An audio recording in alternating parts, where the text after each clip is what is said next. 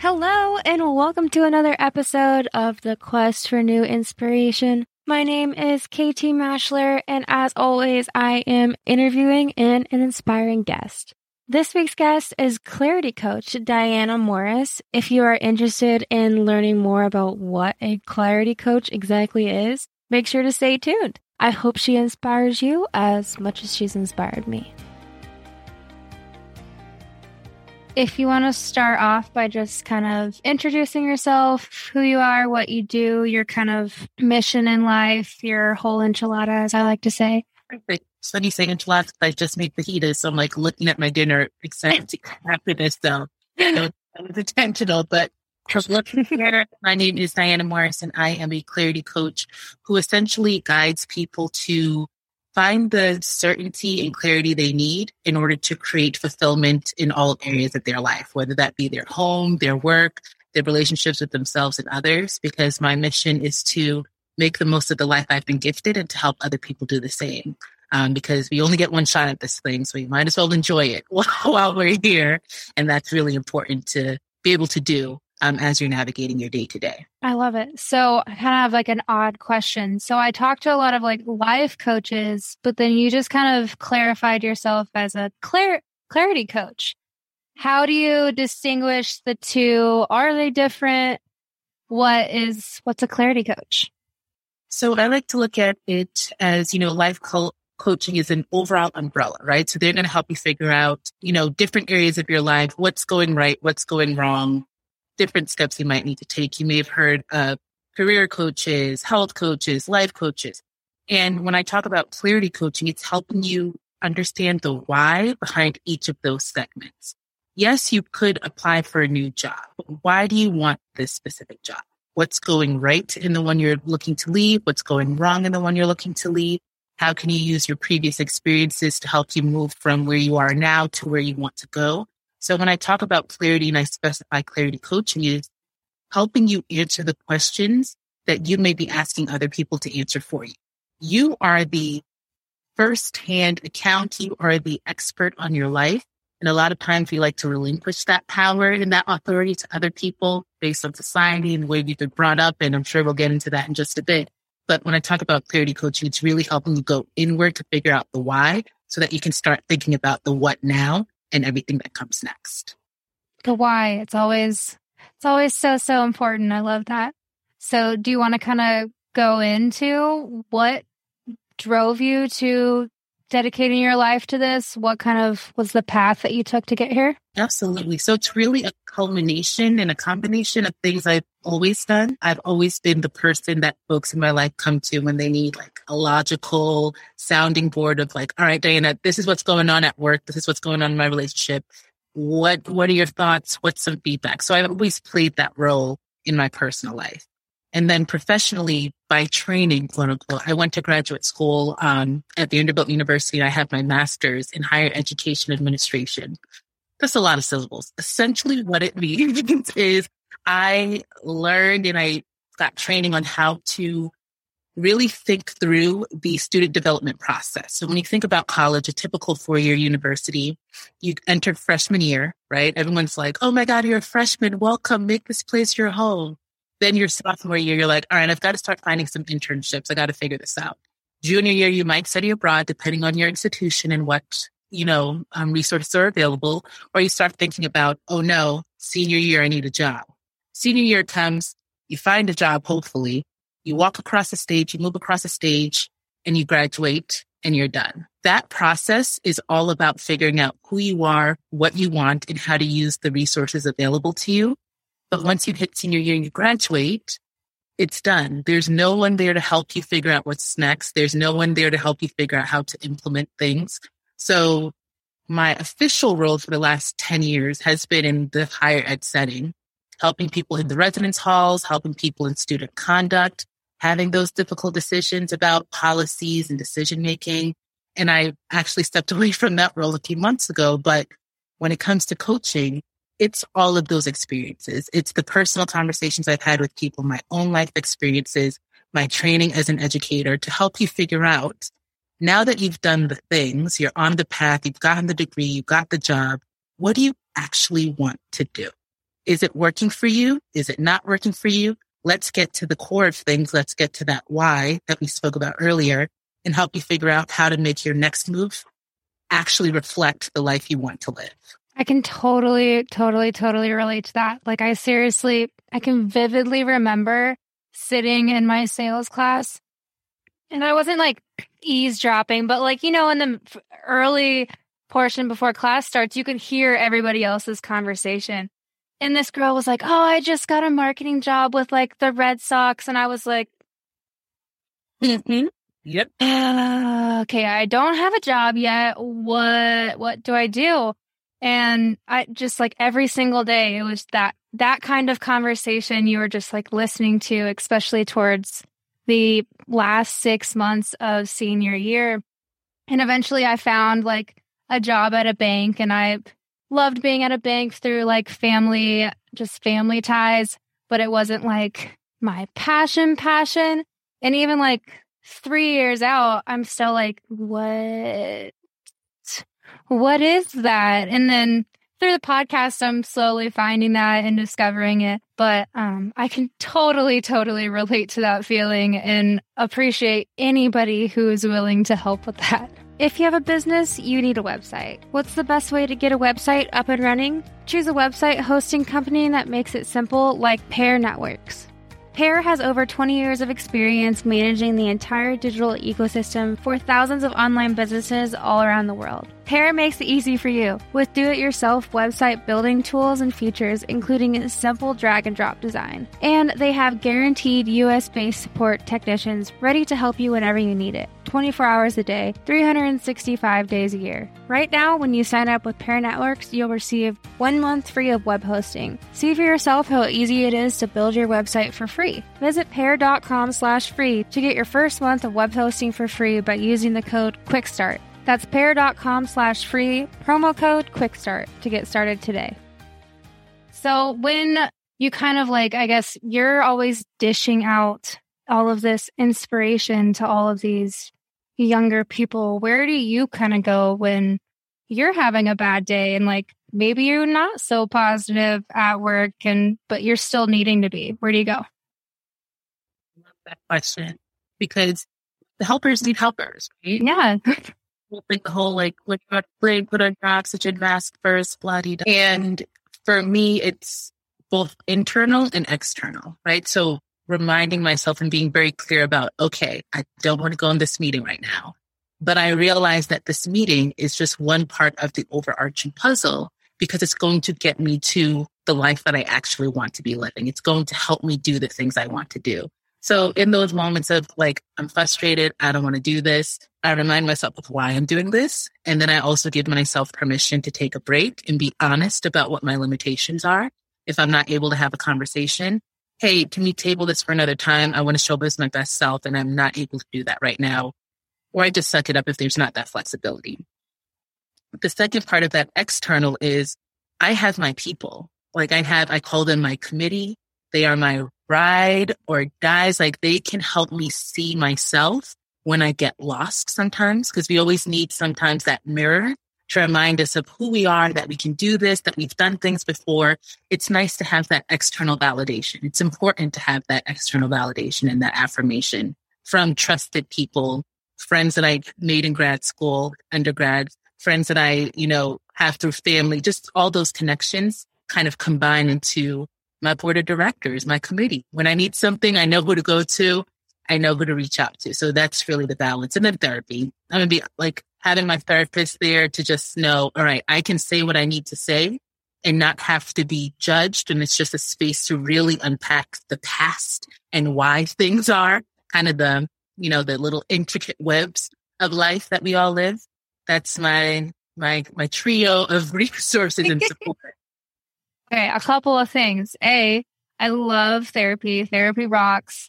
My therapist is a bad beep, so I'm not going to say the actual word, but you get it. Anyway, and then B, have you made that into a t-shirt, the committee? Because that'd be like super, super, super cute. I would wear it. And then what is your advice for when you are dealing with your limitations and you are you're getting frustrated and you're like, I just cannot deal with this. But like, you can't professionally say that, or like, you just don't want to deal with that in the moment. What is your approach with going through that?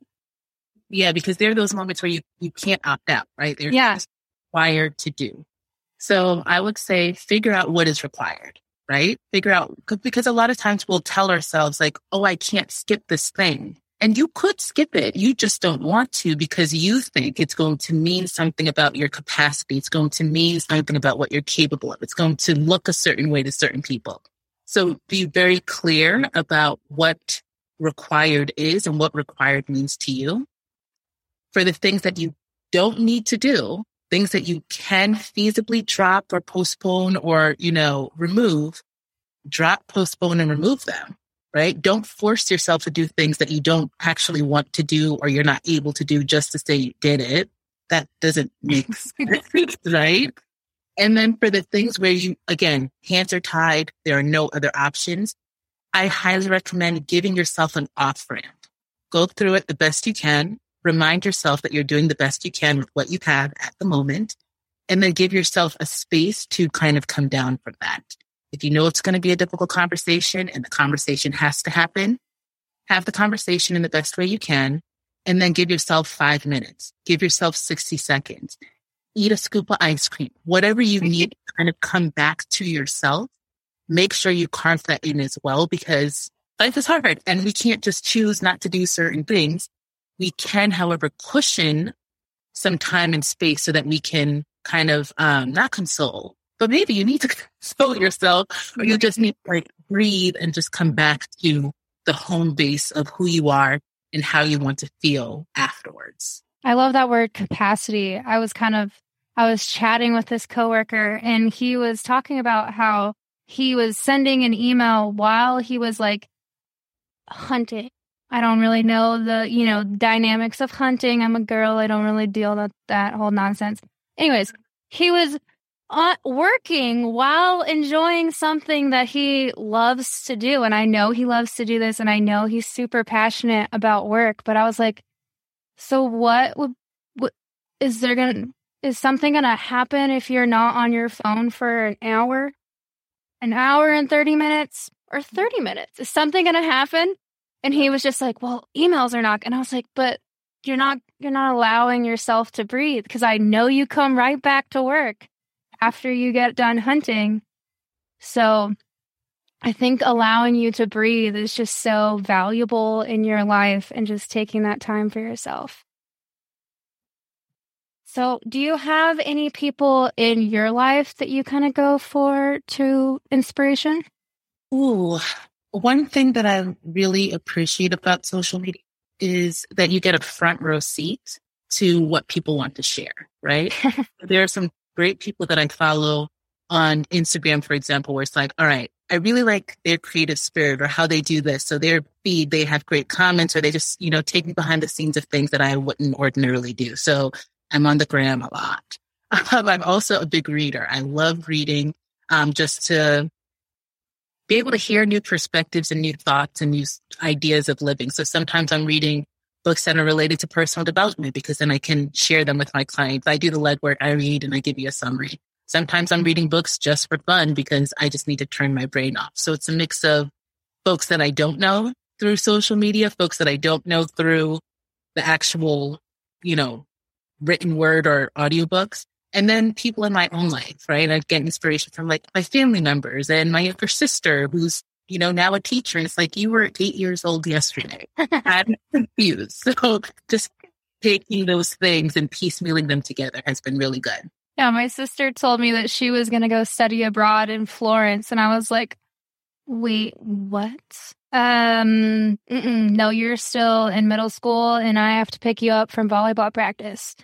It's very strange to like, what? and catch up to life. And I think that reflects a lot of times our lives, right? A lot of times people are so used to us being one way that it's hard for them to see us as we are today. Like in my mind, she's still 8 years old, but I know she's a grown woman who pays taxes and educates youth of tomorrow, right? So when we think about how we're navigating and how we're showing up and giving ourselves the space and capacity for your colleague who was hunting and emailing, people may see him as always reliable and like answers emails immediately, and feeling as though you need to live up to that role and you can't step out of the box and actually do what resonates with who you are today is a struggle I see a lot of people having to deal with as well. Do you have any like resources or practices that you kind of rely on to stay mindful in your everyday life, or I guess stay off your phone for a little bit? Yeah, one thing that I help my clients do and I do myself, and I have a whole course on this, is really thinking about the stories we tell ourselves about what's required, what's optional, and what's a nice to have, like a possibility for the life we want to live.